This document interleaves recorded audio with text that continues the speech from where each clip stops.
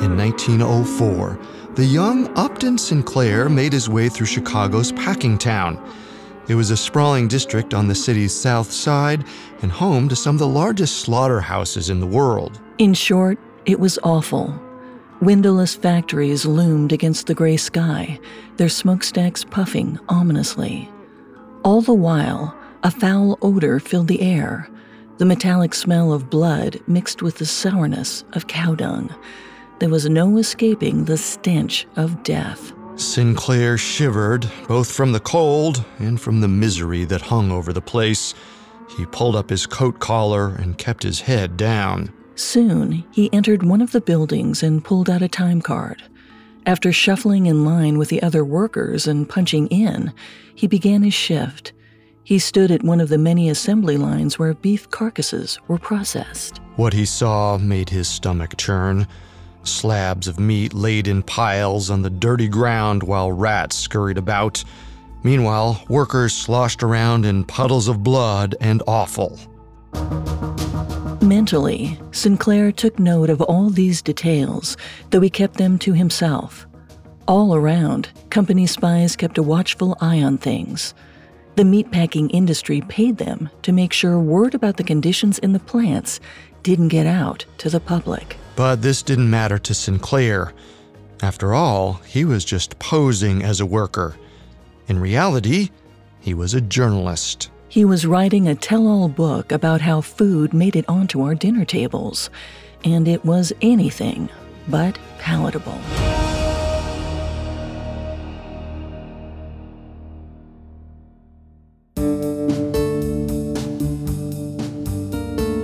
Welcome to Conspiracy Theories, a Spotify original from Parcast.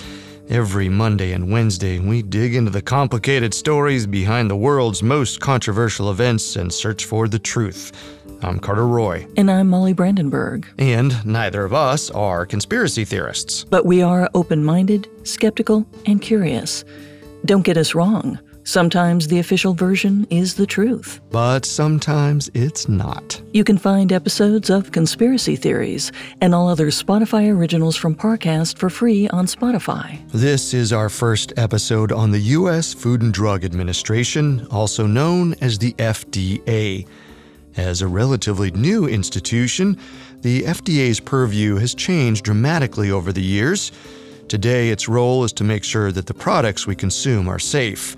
But historically, that wasn't exactly the case. In this episode, we'll cover why the FDA exists by exploring the modern history of food production in the United States. We'll also discuss how the fight to get basic regulations was long, hard, and filled with tragedy. Next time, we'll look at the FDA as we know it today. We'll discuss which industries try to convince the agency to approve products that could be dangerous to our health, from high fructose corn syrup to opioids, and we'll ask whether it does enough to protect consumers from harmful foods and drugs. We have all that and more coming up. Stay with us. This episode is brought to you by BetterHelp. Bottling everything up can be really bad for you in the long run and have some terrible consequences, and this isn't a conspiracy theory. The more you let things build up, the more of a toll it can take on your mental health. I know for me, in dealing with some traumatic events in my life, I had the tendency to think, well, they've already happened, I'm okay, other people have it worse, it doesn't matter much. And through therapy was really able to understand how those events impacted me and changed how I'd started to see the world in ways that weren't great and were sometimes making my life worse. So therapy or dealing with any traumatic events you've had might really help you in terms of how you can live in the present moment now. So if you want to give therapy a try, check out BetterHelp. It's entirely online, convenient, and flexible. It's also really easy to get started. Just fill out a brief questionnaire to get matched with a licensed therapist. Get it off your chest with BetterHelp. Visit betterhelp.com/conspiracy today to get 10% off your first month. That's BetterHelp, HELP.com/conspiracy. Buzz around artificial intelligence is seemingly everywhere. Is your portfolio keeping up? Consider the Global X Artificial Intelligence and Technology ETF, ticker AIQ, which invests in dozens of stocks at the leading edge of this disruption. Investing involves risk, including possible loss of principal. Technology companies can be affected by rapid product obsolescence and intense industry competition. Before investing, carefully consider the fund's objectives, risks, charges, expenses, and more in the full or summary prospectus at globalxetfs.com. Read carefully. Distributed by SEI Investments Distribution Co. Are you looking for a view of the world that's a bit different? Hi, I'm Jason Palmer, a host of The Weekend Intelligence, a podcast from The Economist. Join us to hear the stories that matter most to our correspondents and editors. Every Saturday, we introduce you to people and ideas that take you outside the ordinary and expand your horizons one episode at a time. Join us and see the world from a new perspective. To listen free until May 31st, search Spotify for The Weekend Intelligence.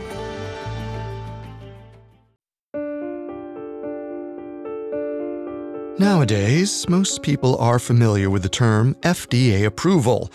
Even if you're not exactly sure what it means, you might be aware that the FDA is a federal agency that ensures food and drugs are safe. And perhaps, like so many of us, you take for granted that the products you buy in grocery stores don't contain harmful substances. But once upon a time, there was no Food and Drug Administration. In fact, the idea that the government should even attempt to regulate what people consumed seemed outlandish. In order to understand why an institution like the FDA exists, we need to go back to the 19th century. Before the Industrial Revolution, most food was produced locally. Refrigeration was still in its early phases, so it wasn't possible to transport food long distances before it rotted. Instead, towns had their own butchers and smokehouses to provide fresh fare. Even cities had neighborhood slaughterhouses. It wasn't unusual to see cows, pigs, or sheep shuffling down busy streets. But in the latter half of the century, that all changed. Society became more urban, with much of the population moving to cities. Companies saw a lucrative opportunity to feed these city dwellers with cheap, convenient, and mostly canned foods. This meant food could be transported and sold in stores nationwide. Before long, meatpackers realized that they could make even more money by consolidating their plants. So the biggest corporations bought out all of the local competition until there were only 4 major packing houses left. These companies became known as the Beef Trust. This group essentially functioned like a single entity, and they had a chokehold on the meat industry. The Beef Trust worked together to fix prices and divide up the market between them. Soon, they became the sole providers of processed meat for the entire country. To feed the over 30 million people living in the country at the time, the Beef Trust set up their empire in the Midwest. Cattle grazed out on the Great Plains before the cows were shipped out on boxcars. The 1860s saw an unprecedented boom in slaughterhouses in places like Omaha, Kansas City, and of course, Chicago. There, the cows awaited death and processing in Packingtown, the nickname for the stockyards on the city's south side. It was over 320 acres of narrow, open-air cattle pens as far as the eye could see. Each housed about a dozen cattle crammed in like sardines. Then the cows were sent to the slaughterhouses. Inside these factories, low-wage workers operated on assembly lines, where each employee performed a single tedious function over and over and over again. It was soul-crushing, mind-numbing work, but the new system churned out colossal quantities of beef. While it was true that the Beef Trust was feeding more people, the quality of that food was abysmal. Before being packed into cans, companies injected chemicals into it to stave off rot. And it was completely legal because at the time, there were no rules about what substances a company could or couldn't put into their food. It was a total free-for-all. Nor did manufacturers have to include a list of ingredients on the label. In fact, they could say their food contained whatever they wanted. The people who bought it were none the wiser. They had no reason to distrust what the labels said. Before long, the federal government caught on to the practices of the Beef Trust, and between 1879 and 1906, Congress reviewed almost 200 food safety bills, but practically all of them failed. thanks to lobbying from manufacturers. However, that was about to change, thanks largely to the efforts of one man. In 1883, Harvey Washington Wiley, a chemistry professor at Purdue University, was appointed to the head of the Division of Chemistry in the Department of Agriculture. Wiley had spent much of his life uncovering adulteration in the American diet. This meant that Wiley was an expert in identifying foods that had other substances artificially added. In his new role, he decided to run a series of studies testing different kinds of food for purity. His findings were disturbing, to say the least. In 1890, the department published a report concluding that almost all food on the market was adulterated in some form. For instance, Wiley found that most maple syrup sold in grocery stores didn't just contain maple, as it was traditionally expected to. Instead, companies were adding glucose and sugar. This made the products cheaper, but it meant that people were consuming those other highly processed ingredients without even realizing it. Manufacturers employed all sorts of shortcuts to lower the overhead costs of mass food production, including adding fillers and misrepresenting what was in their products. And yet no one could stop them. Still, Wiley pressed on. In addition to going after adulteration, the scientist turned his sights toward the effect of preservatives on the human diet. It was the first study ever to address the issue. With the help of his team, which became known as the Poison Squad, he compiled a group of volunteers to undergo testing for chemicals in their blood, like borax and benzoates. These chemicals were commonly added to foods. Wiley's work did indeed show that these chemicals were taking a toll on their bodies. His studies became instrumental in turning public opinion towards food reform, but that was only one part of the problem. Scientists aside, the American people were already seeing firsthand the impacts that industrial food production had on their health. In 1898, the U.S. was embroiled in the Spanish-American War. The Army needed food, and fast. Instead of turning to local sources, they contracted with the companies of the Beef Trust to provide canned and refrigerated meat. And while the corporations delivered, when the meat arrived, something was off. The beef had the smell of an embalmed corpse, like it had been injected with formaldehyde. And in fact, that's exactly what had happened. The Beef Trust was using it as a food preservative. Even with these chemicals, much of the food was still rotten. Remember, the Beef Trust had no obligation to provide quality food, and this was long before the days of expiration dates. The conglomerate was just taking whatever cheap leftovers they had and shipped it out to the troops. And the soldiers had no choice but to eat the so-called embalmed beef. Before long, they fell sick by the hundreds. They showed symptoms of dysentery and diarrhea. Many died, weakened by the combination of rancid food and tropical diseases. By the time the war ended just a few months later, over 90% of the total deaths were due to disease, not combat. The embalmed beef scandal made headlines. It became abundantly clear that companies couldn't be trusted to regulate themselves. Momentum continued to build for government intervention. And it wasn't just food that came under fire. Pharmaceuticals, too, gained people's attention. In the drug industry, testing wasn't required. It didn't even have to do what it claimed to. To top it off, the vast majority of medicines didn't require a doctor's prescription. Anyone could come up with a formula, patent it, and advertise the product as they wanted. There were thousands of these so-called patent medicines on the market.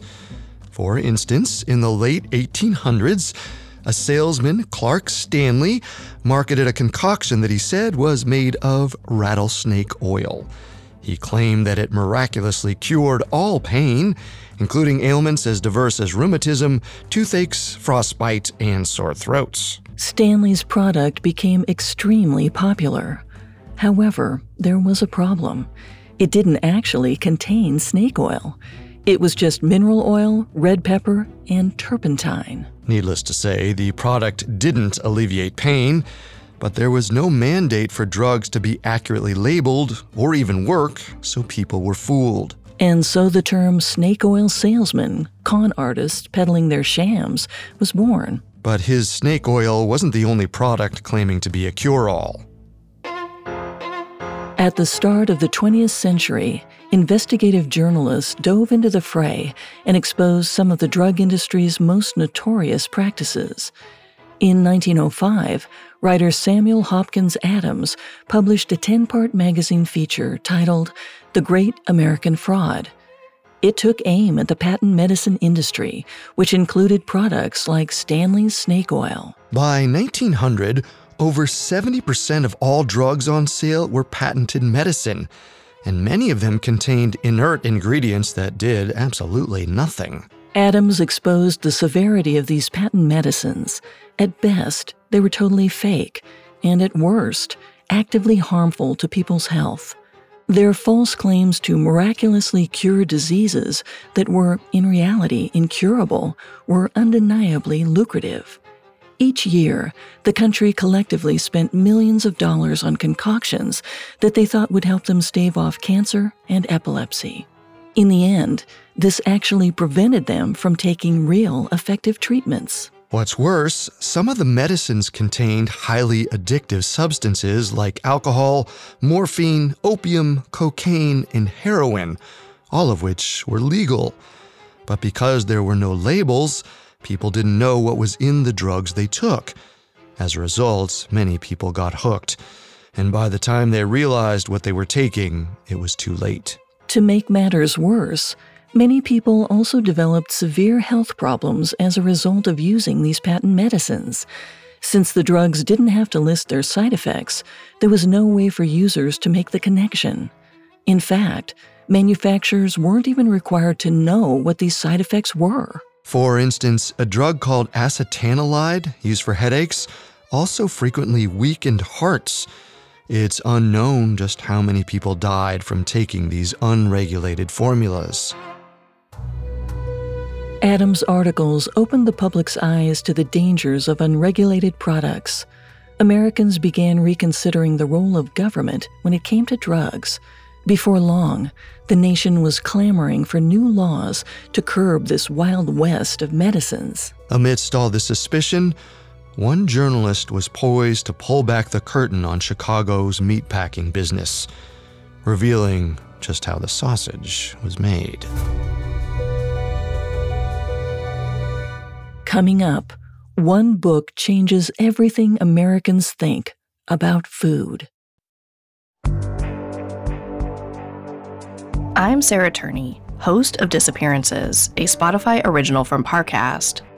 In 2020, I used social media to help bring justice to my sister Alyssa's nearly 2 decades-long disappearance. Now, I'm exploring the many reasons people disappear and finding that the truth may be even harder to locate than the person. Who forced a famed explorer to lose his way? What did a missing Hollywood starlet leave behind? And how could the heiress to a Chicago candy fortune just vanish? Every Thursday on Disappearances, join me for a deeper look into history's most gripping missing persons cases. Tracking timelines, analyzing clues, and piecing together as many answers as possible to find the actual truth. Follow the Spotify original from Parcast, Disappearances. Listen free only on Spotify.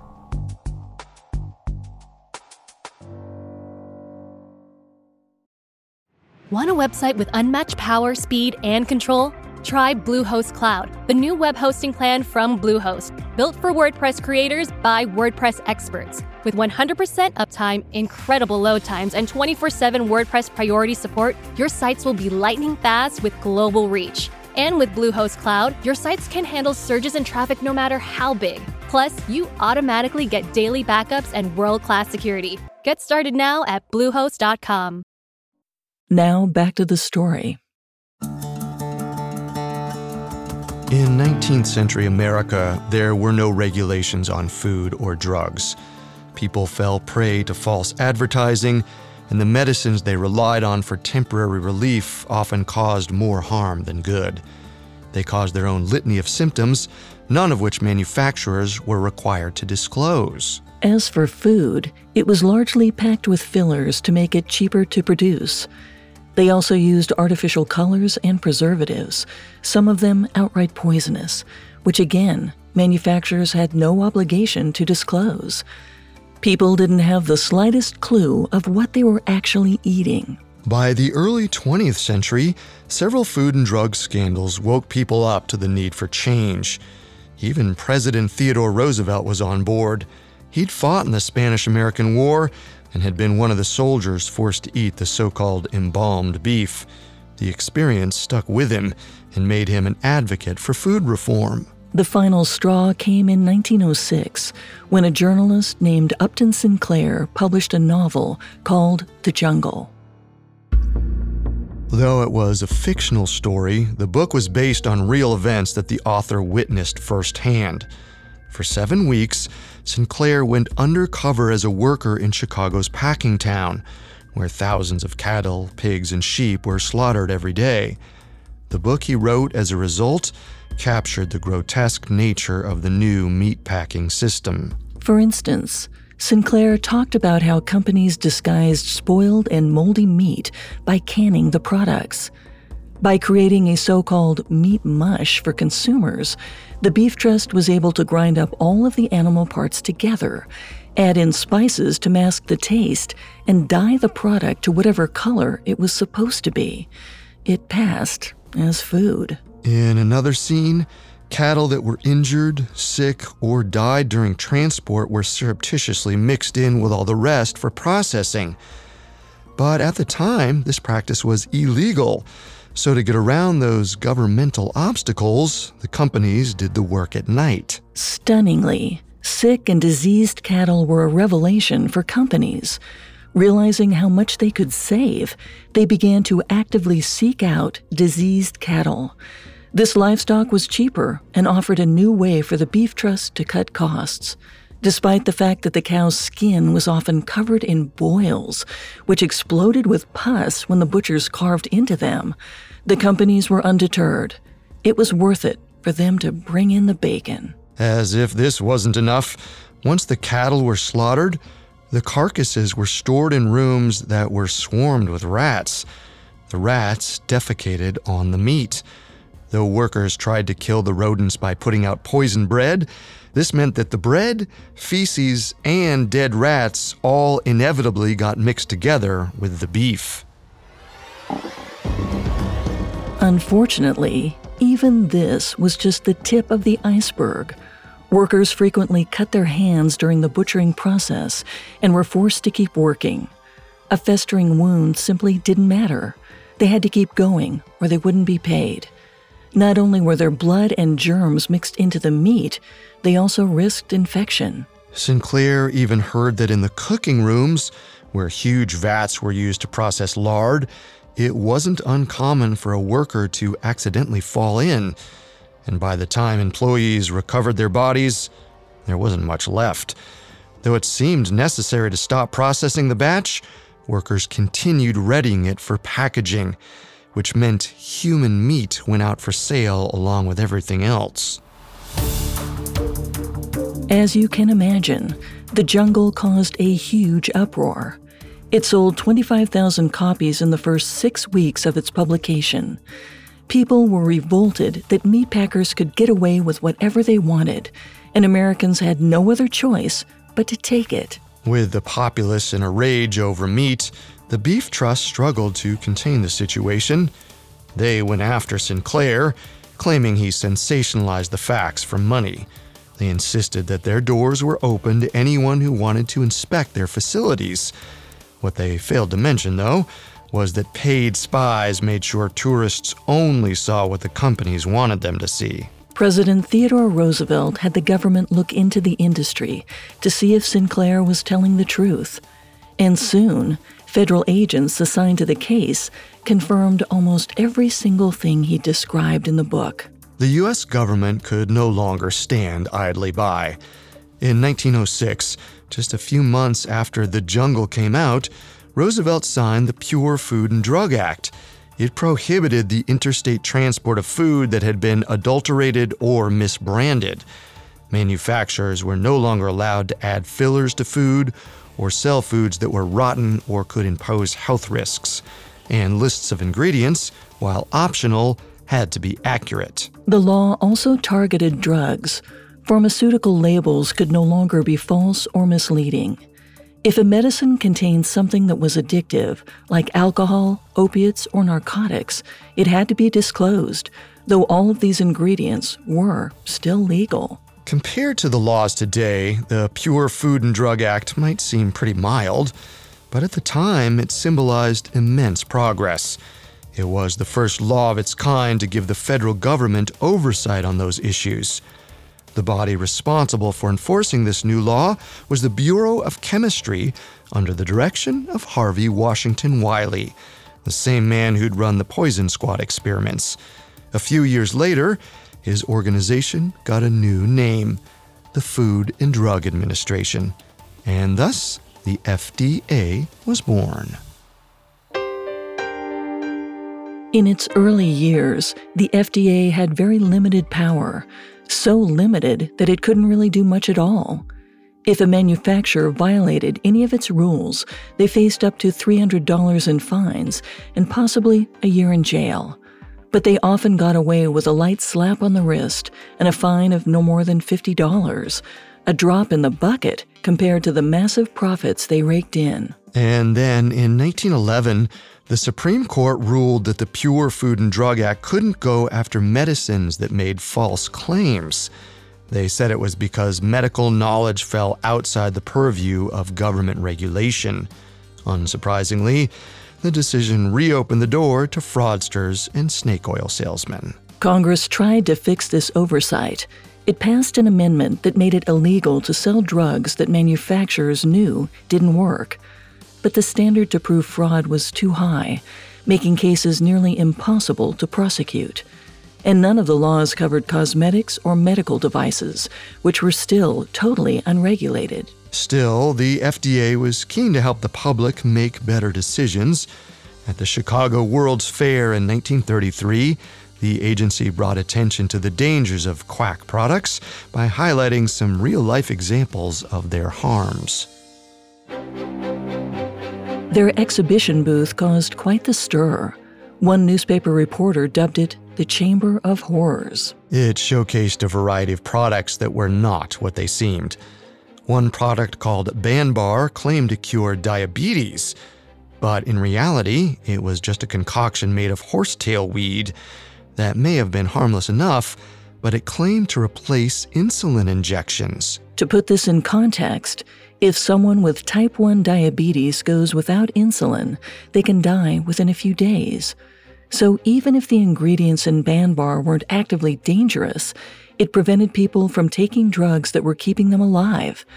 As a result, many people died. Another product was called Lash Lure, which consumers used to dye their eyelashes and brows. But while it may have given users a smoldering gaze, it also caused severe disfigurement and blindness. Then there was the Diana Ideal Womb Supporter, a contraceptive. Patients could place the device in the vagina to create a barrier, but if inserted incorrectly, it could puncture the uterus, causing internal bleeding and possibly death. You get the picture. And so did everyone who viewed the booth. It proved that more regulations were needed. But as it turned out, the FDA wouldn't have to continue staging gruesome displays. 4 years later, a drug manufacturer made that point for them. In 1937, the S.C. Massengill Company introduced a new liquid form of the drug sulfanilamide. As a powder, sulfanilamide was a powerful antibacterial commonly used on the battlefields during World War I to prevent infection. So the Massengill Company innovated on the drug and produced a liquid version to make the chemical easier to take. They assumed that because the powder was safe, the liquid would be too, so they never tested the drug for toxicity. Hardly a month later, 6 people in Tulsa, Oklahoma died after ingesting the product. When the Massengill Company learned about the fatalities, they sent out over 1,000 telegrams to salesmen, pharmacists, and doctors telling them to pull the drug from shelves, though they didn't say why. The FDA soon got wind of it and started investigating. Just a few days later, they confirmed at least 9 deaths from the drug. By the time all of the drug was recalled, 107 people had died. Many of them were children. An investigation later showed that the Massengill Company had tested the product for taste, consistency, and appearance, but they had failed to make the connection that diethylene glycol, which was used to suspend the active drug, was chemically related to antifreeze. Despite the egregious negligence, the FDA's hands were tied by the law. They couldn't prove that the Massengill Company had knowingly committed fraud, and there were no rules that required testing or approval before a drug went on the market.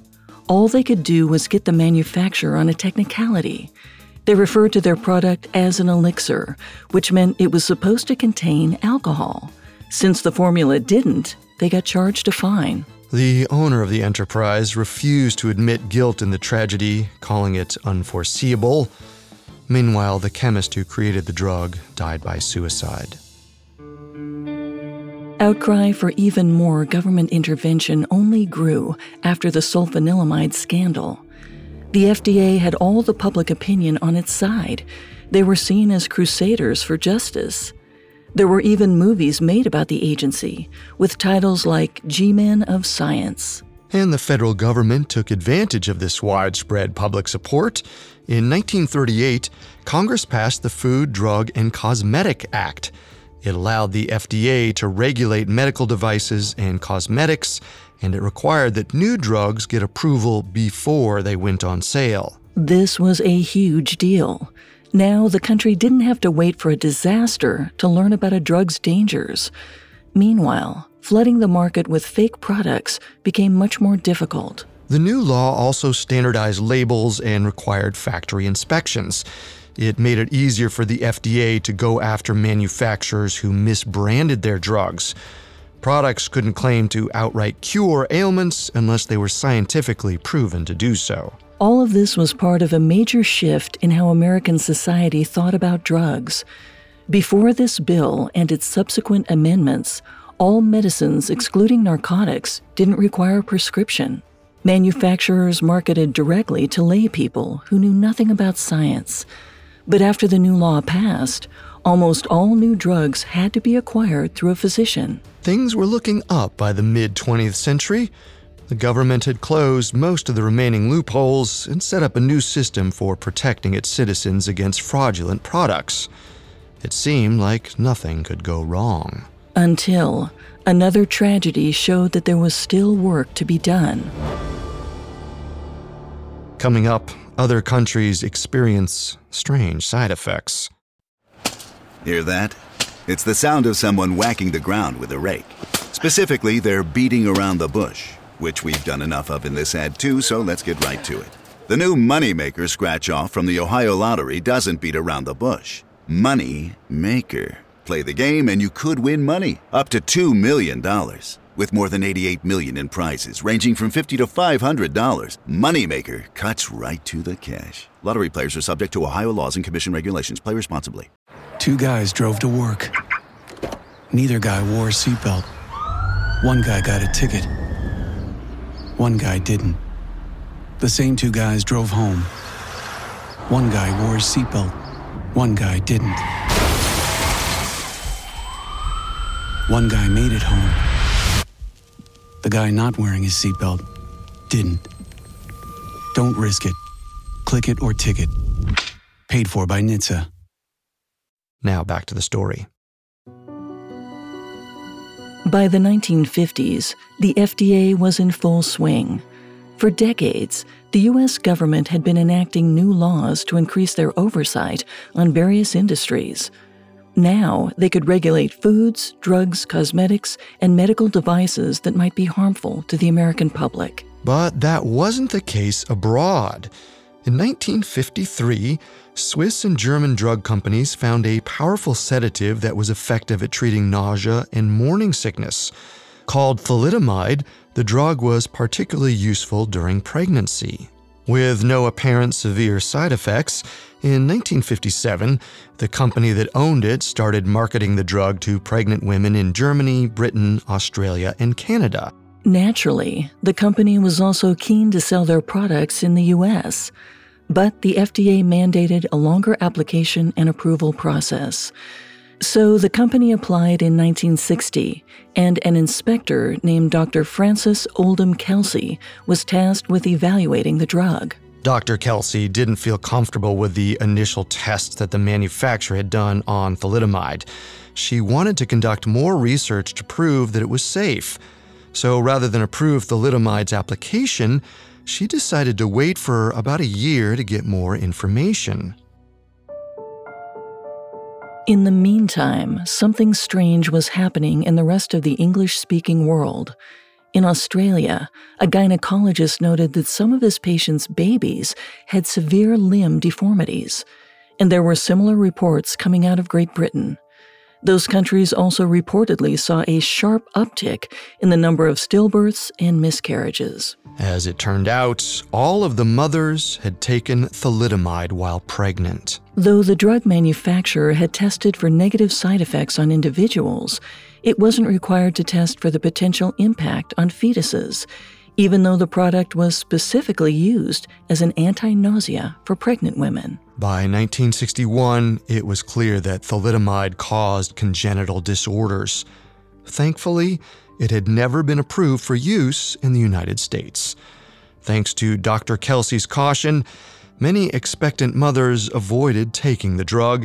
In 1962, John F. Kennedy gave her the President's Award for Distinguished Federal Civilian Service. We should point out, though, that even the FDA didn't require tests on fetuses at the time. It might have been possible that the agency would have missed that specific issue had it been approved. If anything, while the thalidomide crisis showed the agency's milestones, their process certainly wasn't foolproof. And despite the new regulations, fake products still managed to sneak onto the market. In 1961, the FDA teamed up with the American Medical Association to hold a Congress on medical quackery. Their goal was to distinguish between drugs that scientifically worked from those that didn't. Many of the products discussed promised to treat diseases that had no cure, like cancer. They included healing wands made of crystals. For the less spiritually minded, there were so-called treatment machines that looked like the kind of equipment used in hospitals, but were really just knobs and dials that did nothing. The conference also took aim at cosmetics that claimed to contain a quote-unquote miracle ingredient for eternal youth. But going after such products was becoming more difficult. Companies were getting savvier. They used language in their ads that implied the benefits of the product rather than assert them outright. That way, they weren't technically breaking any rules. The FDA and the AMA wanted a new law that would force manufacturers to provide proof that their drugs actually did what they claimed. So Congress rolled up its sleeves and wrote another bill. In 1962, President Kennedy signed the Kefauver-Harris Amendments. Now, drugs had to be both safe and effective before getting FDA approval. And for the first time ever, made it a requirement to report all of a drug's possible side effects. Collectively, the bill created guardrails that the pharmaceutical industry had to abide by and that consumers could finally take real comfort in. From the early 1900s to the 1960s, the food and drug landscape went from total lawlessness to being controlled and based on scientific testing. Today, we have lots of mechanisms in place to make sure that dangerous products don't make it onto the market. As a result, we assume that the things we put into our bodies are safe. However, in the 1970s, American society experienced a food revolution, or really, a devolution. Heavily processed foods entered our grocery stores. Manufacturers churned out snacks that were cheap to produce and lasted on shelves for a long time.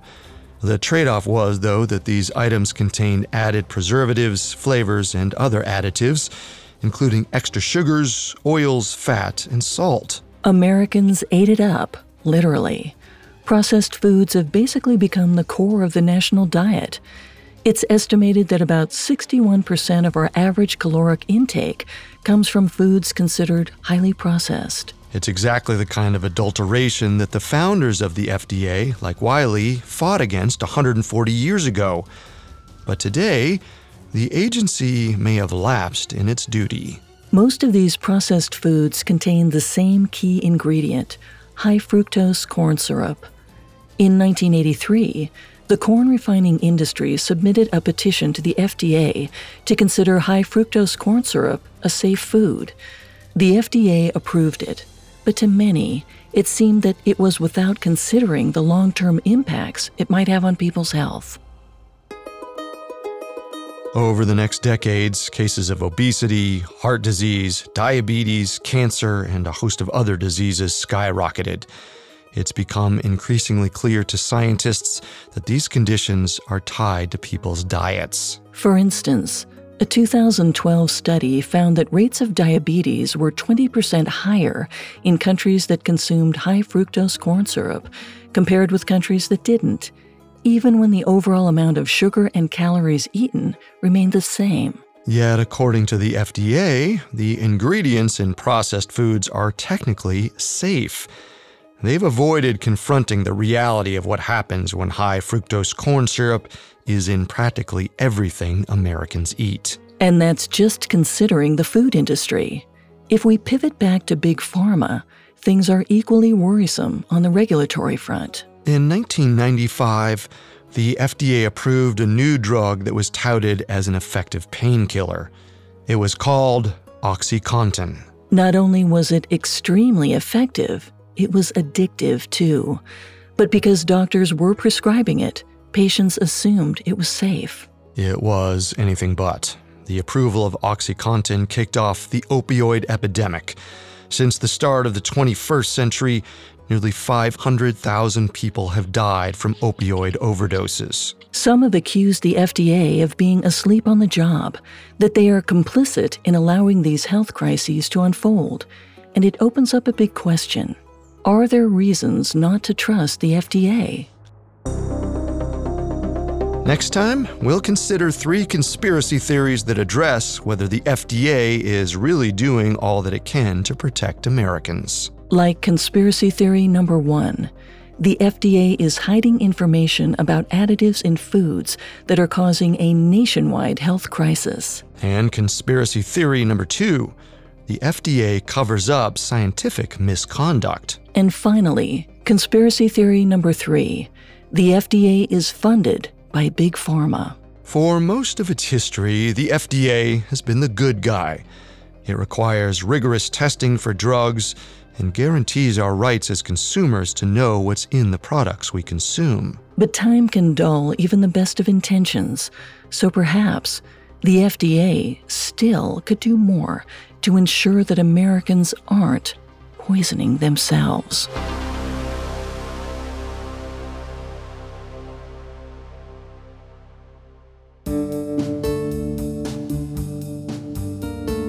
Thanks for tuning in to Conspiracy Theories. You can find all episodes of Conspiracy Theories and all other Spotify originals from Parcast for free on Spotify.